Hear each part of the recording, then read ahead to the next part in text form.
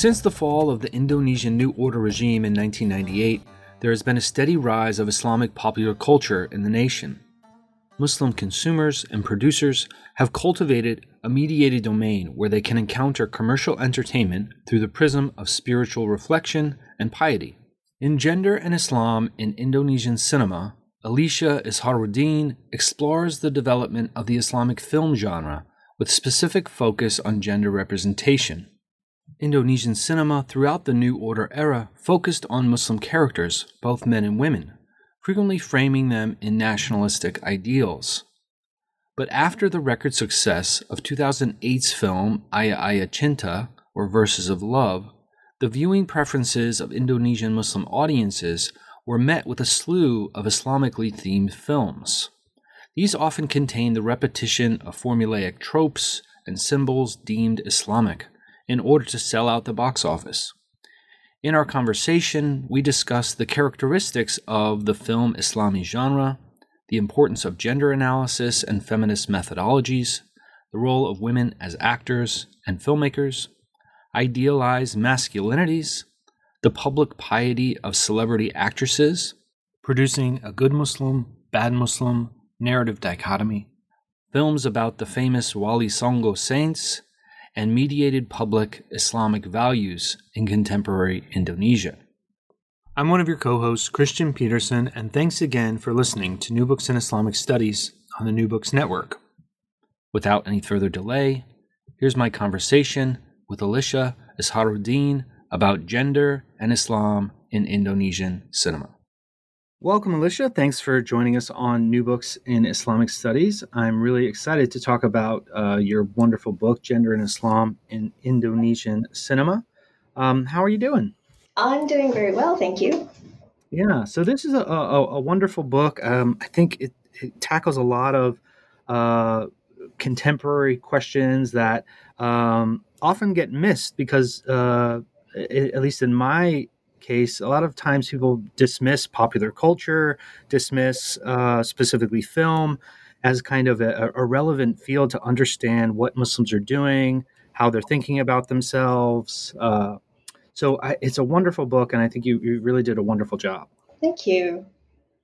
So before we get into the book itself, we always start with a little bit about our authors. So could you tell me a little bit about how you got interested in studying Muslims, studying film? What brought you to where you are? Sure. So I have always been a film buff. I've always been interested in film.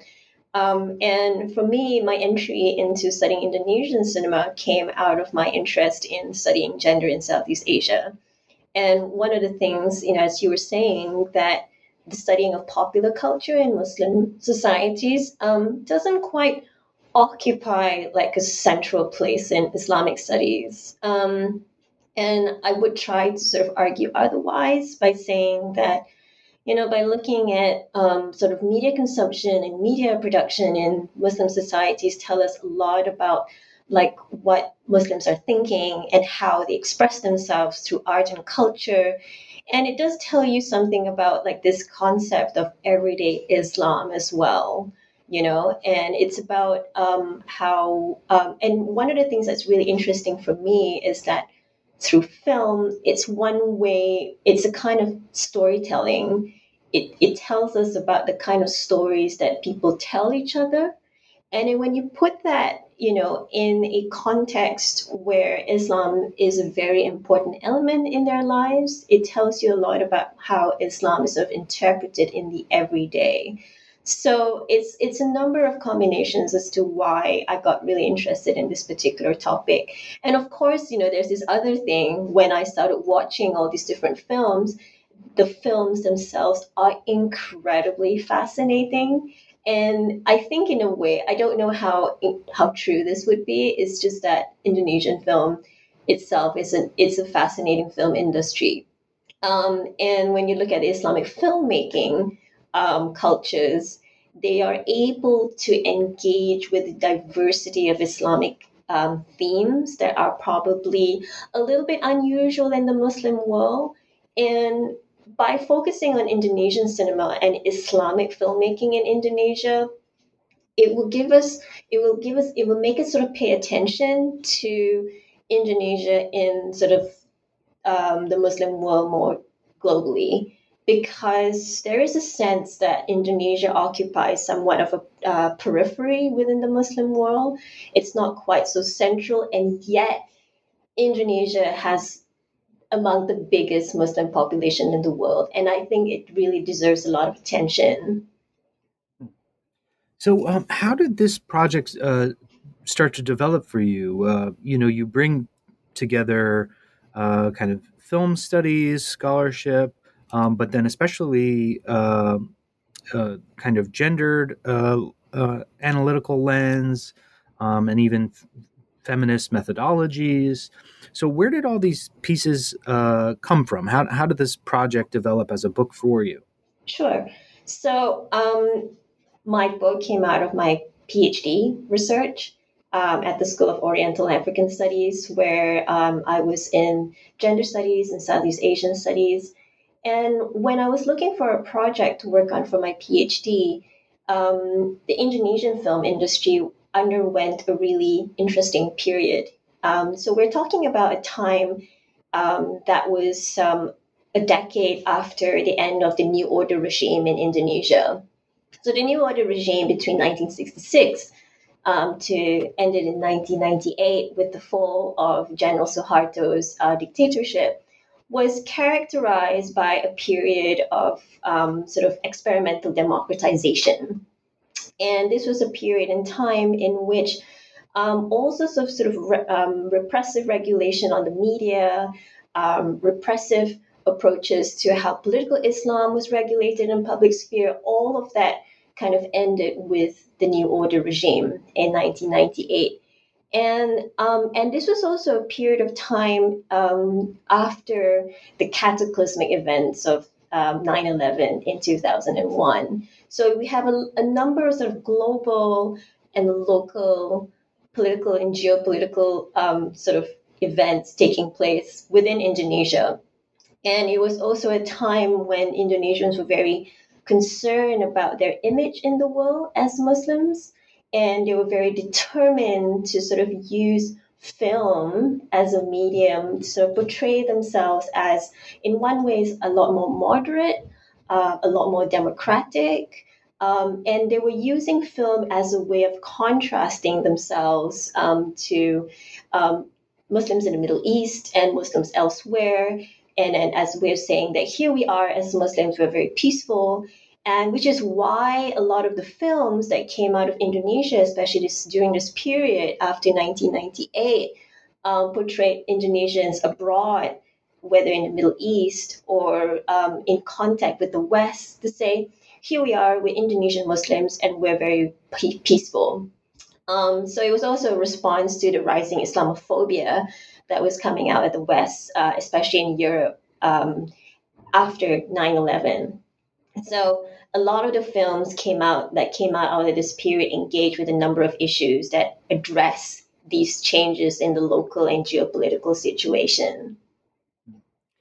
Now, this idea of Islamic film as a genre, for some listeners might sound new, might sound strange. So, what exactly? How do you define an Islamic film genre? What would you say are the main features? And why do you think Indonesian Muslim audiences find these appealing? Sure. So this was a question that I sort of started out with when I was doing my research.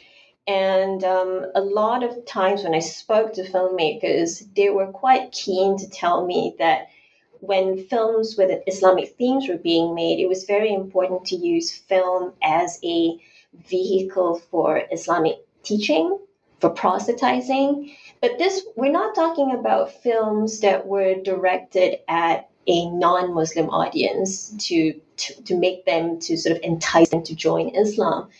Rather, here we're talking about a medium that was directed to mostly a Muslim audience, and as a way of sort of to help encourage piety, to enhance their religiosity, through like a positive Islamic message.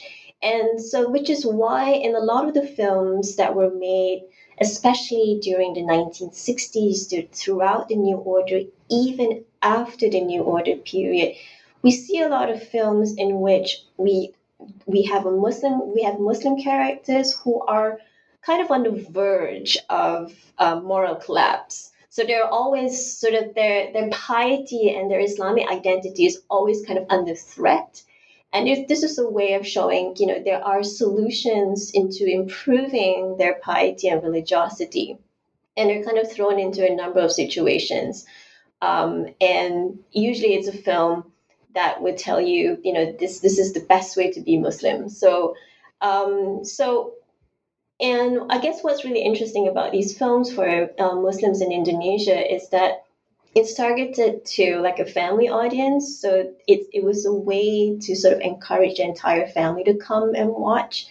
Because as I was saying, after the New Order regime ended, it was a period where the media censorship became a lot more relaxed. And we were talking about a time when a lot of film and other types of media formats were making films that had a lot of violent and sexual content in Indonesia.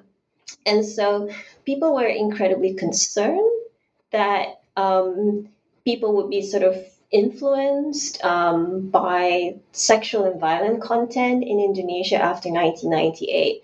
So with the making of Islamic films during this period, it was a way of sort of like protecting the Muslim population from these kind of immoral influences in the media. So Islamic film, as a result, played a number of functions. It was a way of enhancing piety.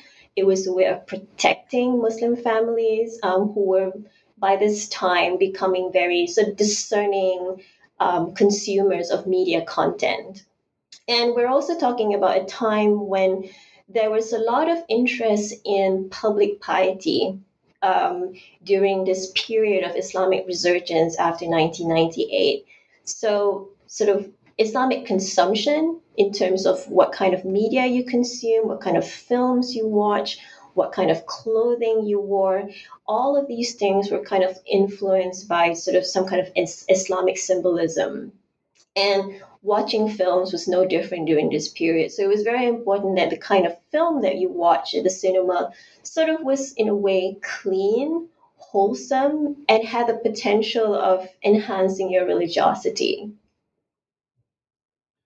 Much of what you do in the book is think about representations of women, and then also the role of women filmmakers. Can you tell us a little bit about how women are generally portrayed on screen? Perhaps what factors shape or inform these patterns that we see, and then what role do women filmmakers play in either continuing or kind of disrupting these representational patterns?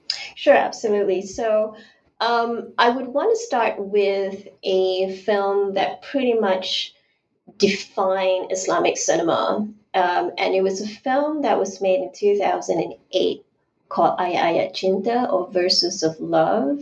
And I think this is an important starting point when we want to talk about Islam, gender, and women in Islamic cinema.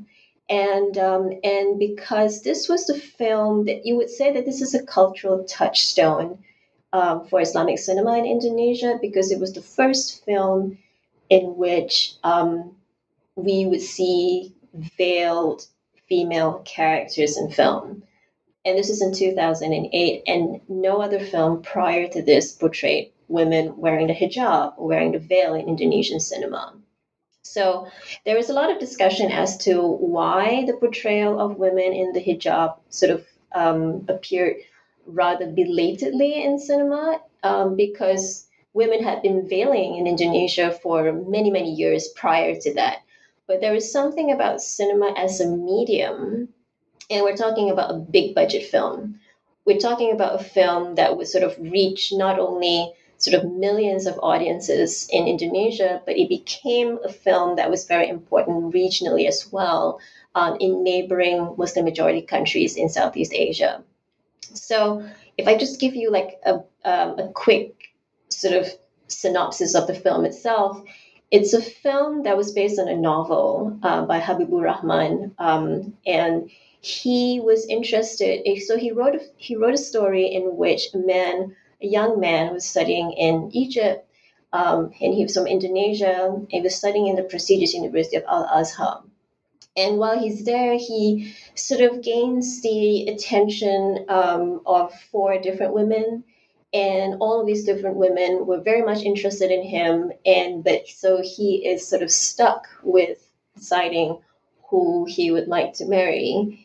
And the film became really interesting because it was also the first film that engaged with the issue of polygamy in this rather romanticized way.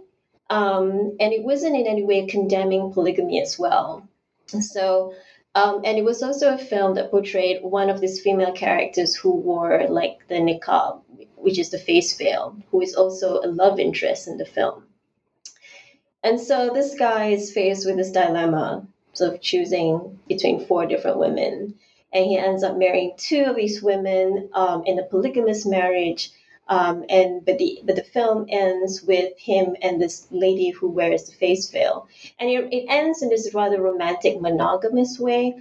But the film itself sort of said, it had a very positive commentary about polygamy, which was really rather unusual in Indonesia at the time. So for this very reason, the film was also quite controversial because it reflected a period in Indonesia where attitudes towards polygamy and the treatment of women was changing. So if we would go back to the New Order regime period, it was a time when sort of religious piety was, you would say, not quite so public. There was a lot of repression on political expression of Islam. Polygamy was restricted. It wasn't forbidden, but it was sort of stigmatized. It wasn't seen as something very positive. However, after the New Order period, attitudes were changing towards a number of Islamic issues. And it was a time when sort of issues regarding women's status and position in society in Indonesia was also very much discussed. And it was mostly seen through the lens of like women's status in Islam. And if we were to look at the literature on gender and Islam in Indonesia, the issue of polygamy itself has become such a major sort of like, how would I say, it's like a focus of debate. And so the film was sort of like a forum, an arena in which people were discussing sort of women's position in society in a way that was very romantic. At the same time, it was also a way of positioning Muslims from Indonesia onto sort of the global landscape as well, because it was a way of saying, Indonesians are quite peaceful. They're able to sort of engage with issues that are difficult, such as polygamy, in a way that wasn't seen as sort of repressive towards women, because these were women who were quite willing to enter a polygamous relationship with this man. And so, and the film was so successful that it sort of generated a whole host of other Islamic films during that very period. And in my book, I talk about how this film sort of triggered the golden age of Islamic cinema. And from that film, all sorts of other films related to polygamy, sort of interfaith relationships between men and women, issues regarding heresy, issues regarding terrorism, homegrown terrorism, and other issues regarding women's rights became sort of something that was discussed. So in all of the films from the Islamic film genre in Indonesia, the sort of the role of the female filmmaker isn't quite so central. In fact, I think there were just a couple of films that were made during the golden age of Islamic cinema that were made by women. And there's something about male filmmakers of Islamic films who managed to sort of, and I think it's a question of um, access to resources to making films or big budgeted. Female filmmakers tend to make films that are smaller in scale. They tend to make films that aren't so commercially successful, except for a handful. And a handful would be a really well-known filmmaker during this period would be Nia Dinata, who has made numerous films that talk about issues related to polygamy, transgender identities, and she has managed to sort of transform the cinematic landscape in Indonesia. And she's become a kind of like a mentor for all sorts of other filmmakers in Indonesia ever since. Now, when we're thinking about women, this kind of jumps ahead in the book, you also talk about kind of the off life or the off screen life of many female actors. So, could you talk a little bit? I found this is one of the most interesting parts of the book. These Muslim women film stars, basically. So, how do actresses kind of cultivate an off-screen persona, and what do you think this stardom can tell us about the intersections of Islamic values and a kind of mediated public sphere? So I think one of the interesting phenomenon produced that came out the Islamic film genre in Indonesia is the creation of this Islamic film star, the Islamic female film star.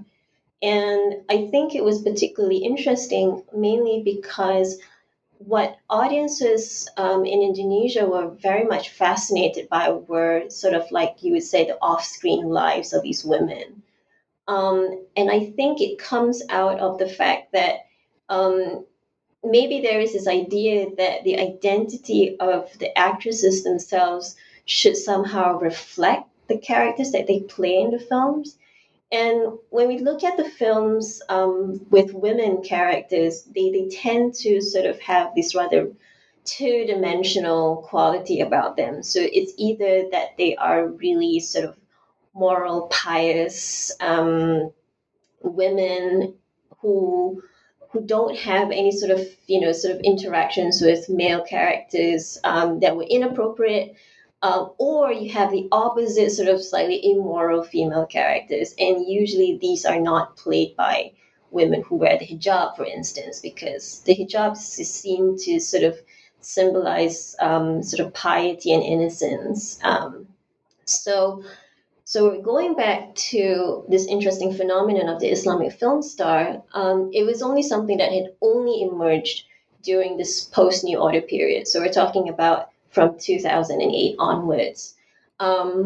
Because prior to that, there have been this kind of media phenomenon where female actresses who were really popular during the 1990s, who starred in films that were seen as, sort of quite sexy, but they were determined to sort of transform their offline identity to become so-called like born again Muslims. So we're talking about female film stars who hadn't worn a hijab, who were known in their careers to be to star in films that were seen as quite sexy films, and then they denounced their past lives as actresses who had a reputation for playing these kinds of roles, and they make their transformation in public sort of very, very sort of like public in the sense that it's they wear the hijab, they're reported in the news to have gone on a pilgrimage to Mecca,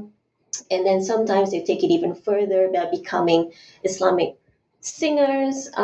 So with the rise of the female film star during the post New Order period, there is no sort of like narrative of, to this born again Muslim identity. So rather, it's kind of like they are already pious, they are already wearing the hijab, they had no sort of like prior immoral lifestyle that they had redeemed themselves from.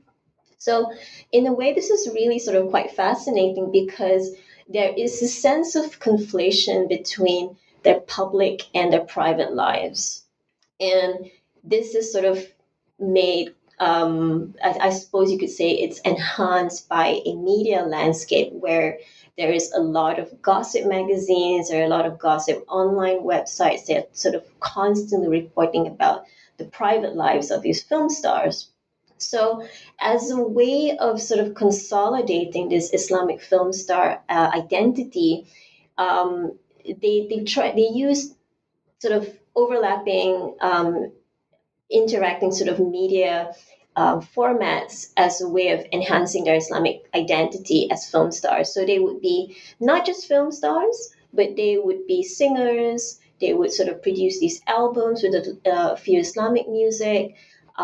They could be modeling hijabs for different Islamic designers, or in a lot of cases they would have like a website in which they would sort of um, it's like a fan website in which they would say, this is what they're up to. These are the kinds of things that they have been promoting. Sometimes they would be like a patron for different kinds of charities.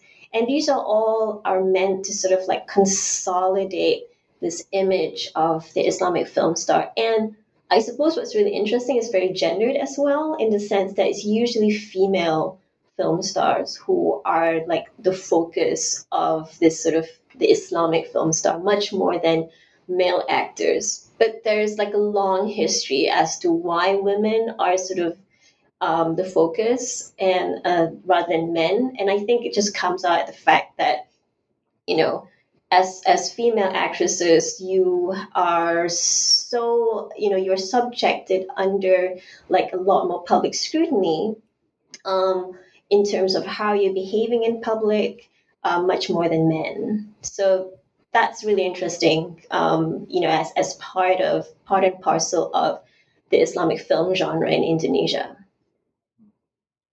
Now, I don't want to skip over it, even though we kind of went out of order in terms of the way the book's laid out. But you do spend a lot of time on thinking about New Order Islamic films, and specifically in relation to kind of how masculinity and femininity is defined or portrayed in relation to notions about the nation.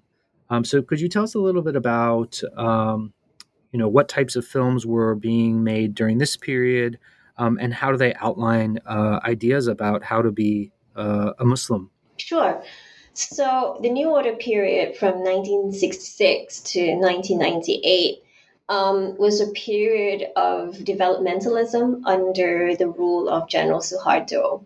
And so the kind of films that were made during this period, the Islamic film that were made during this period, were mostly films that sort of closely aligned themselves to the idea of nation, the nation and nation, sort of nationalism.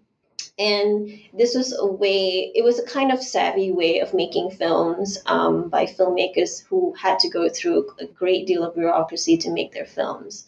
So, as a way of getting their films made, they had to make sure that it was sort of properly adhering to the government sort of regulation on how to make films. And one of the rules was that the films had to sort of have this kind of order, disorder, and order resolution sort of cycle. So if you were interested in making a film about Islam during this period, filmmakers were also subjected to a number of rules as well. So there, you can't make films about Muslim prophets. You can't make films that represented sort of important sort of Muslim figures in Islamic history.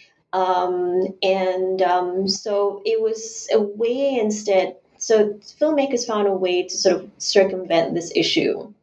So one of the popular ways was to appropriate the history of Islamic figures in Indonesia and sort of appropriate their stories as a kind of nationalist story. So one of the films that was very successful during this period was called The Nine Holy Men, or Wali Songo. And it's a film that sort of retold the stories of the original founders of Islam in Indonesia.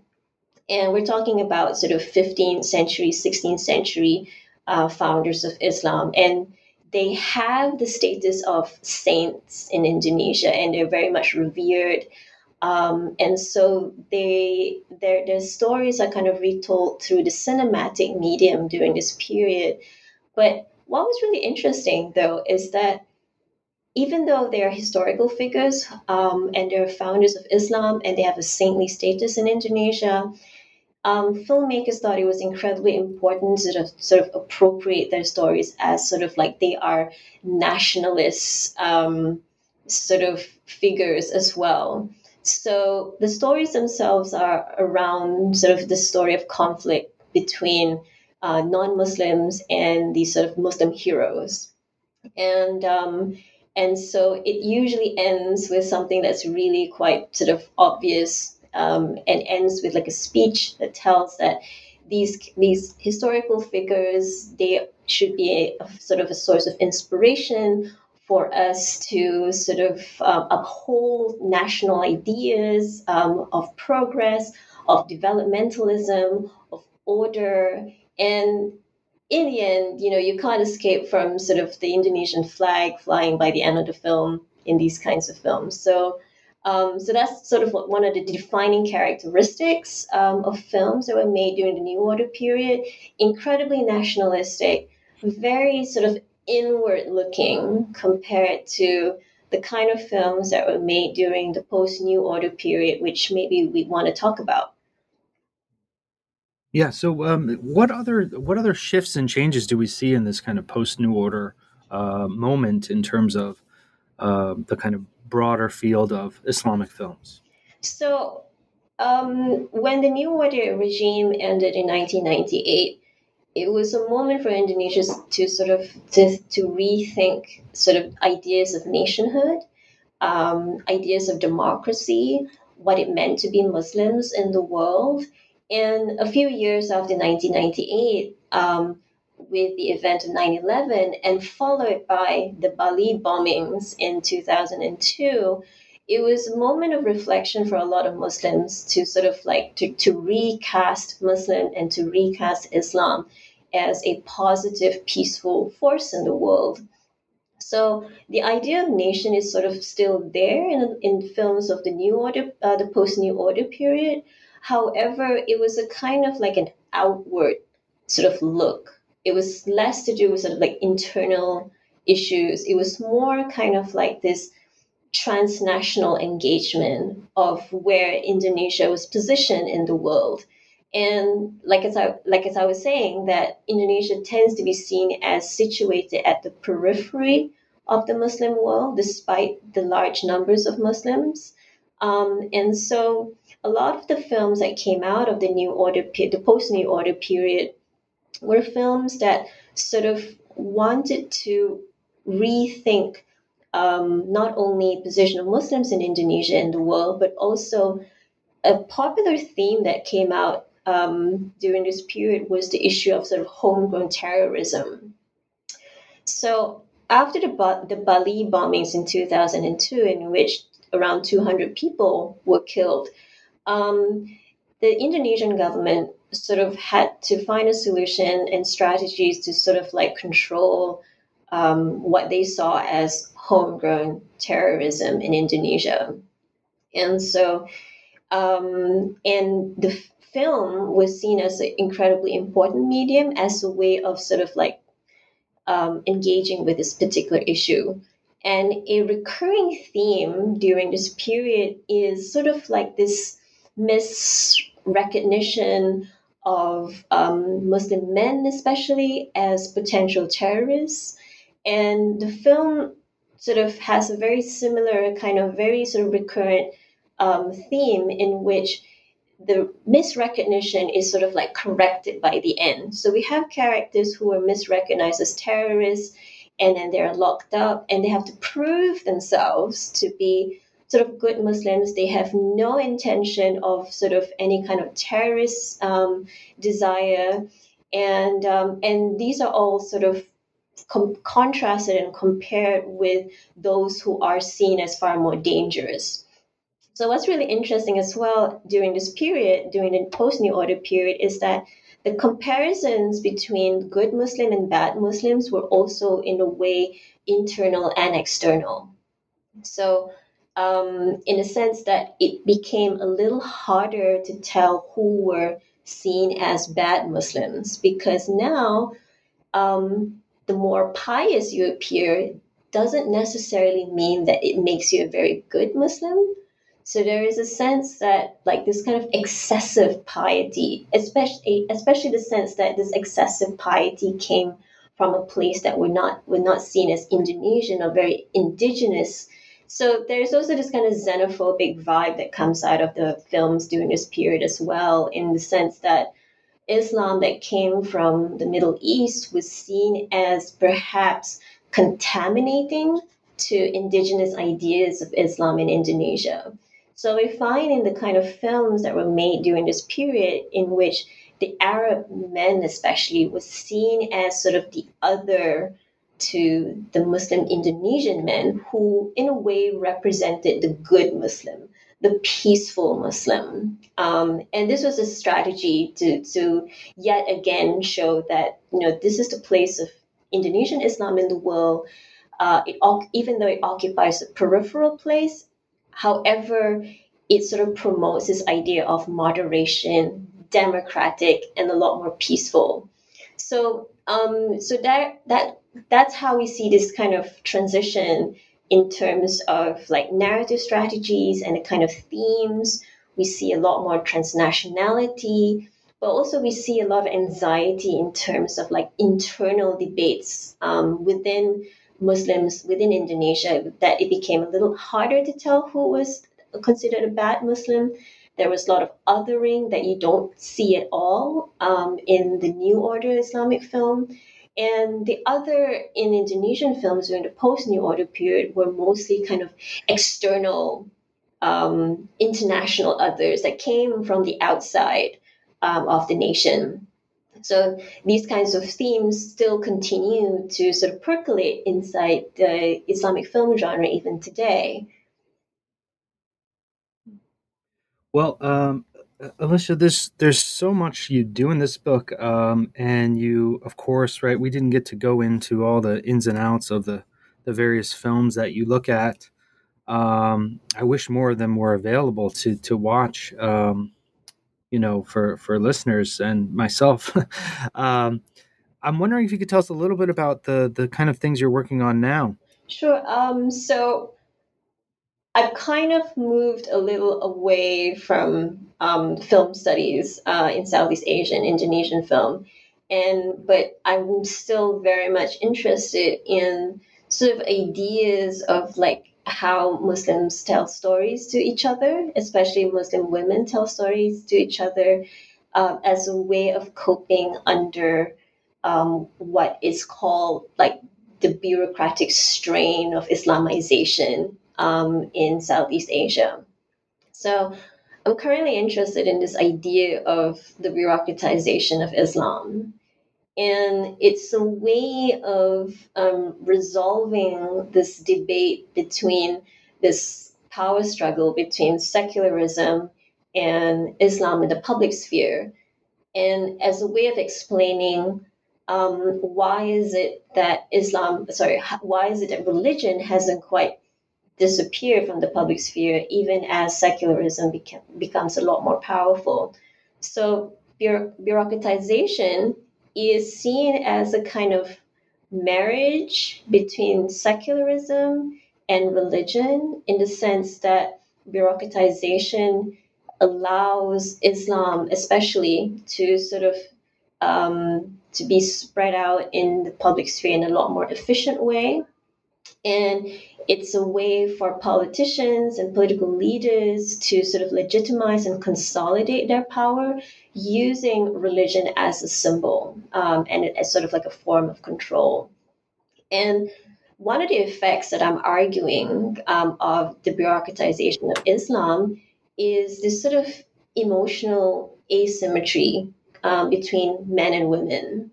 So, under the bureaucratization of Islam, we find that Sharia laws themselves have become bureaucratized, and it creates this sort of like rigidities and inflexibilities of interpretation of Sharia law that sort of puts a lot of women at a disadvantage. And so I'm interested in how women find ways of coping. I'm interested in sort of like tactics that women use under these kinds of conditions. And so, because I have a background in film and media studies, I found that women tend to sort of use storytelling. They use sort of fiction writing, love narratives. They're readers and writers and publishers of Islamic romantic fiction. And one of the themes that come out over and over again in romantic fiction by Muslim women writers is a way of coping with a lot of issues related to polygamy, men who use Islamic dogma as a way of exerting their entitlement and dominance in a marriage. And I see this all as an effect of this sort of increasingly bureaucratic forms of governance in society, rather than just a sort of an effect of Islamization in places like Indonesia and Malaysia. So the project itself is still kind of in its early phase, but there's a lot of really interesting themes that are coming out, and I guess it just comes out. It sort of like contributes to the bigger literature on ideas of resistance and agencies and how women cope and find strategies to sort of live under sort of difficult situations. Yeah, it sounds wonderful, and it does sound complex, and like it will take you some time. So good luck as you work through all those important topics. Sure, thank you. And thanks for making the time to talk about this wonderful book. Congratulations. Thank you, Christian. Thanks for listening to New Books in Islamic Studies. That was my pleasure to speak with Alicia Isharuddin about her wonderful book, Gender in Islam and Indonesian Cinema, which was published in 2017 by Palgrave.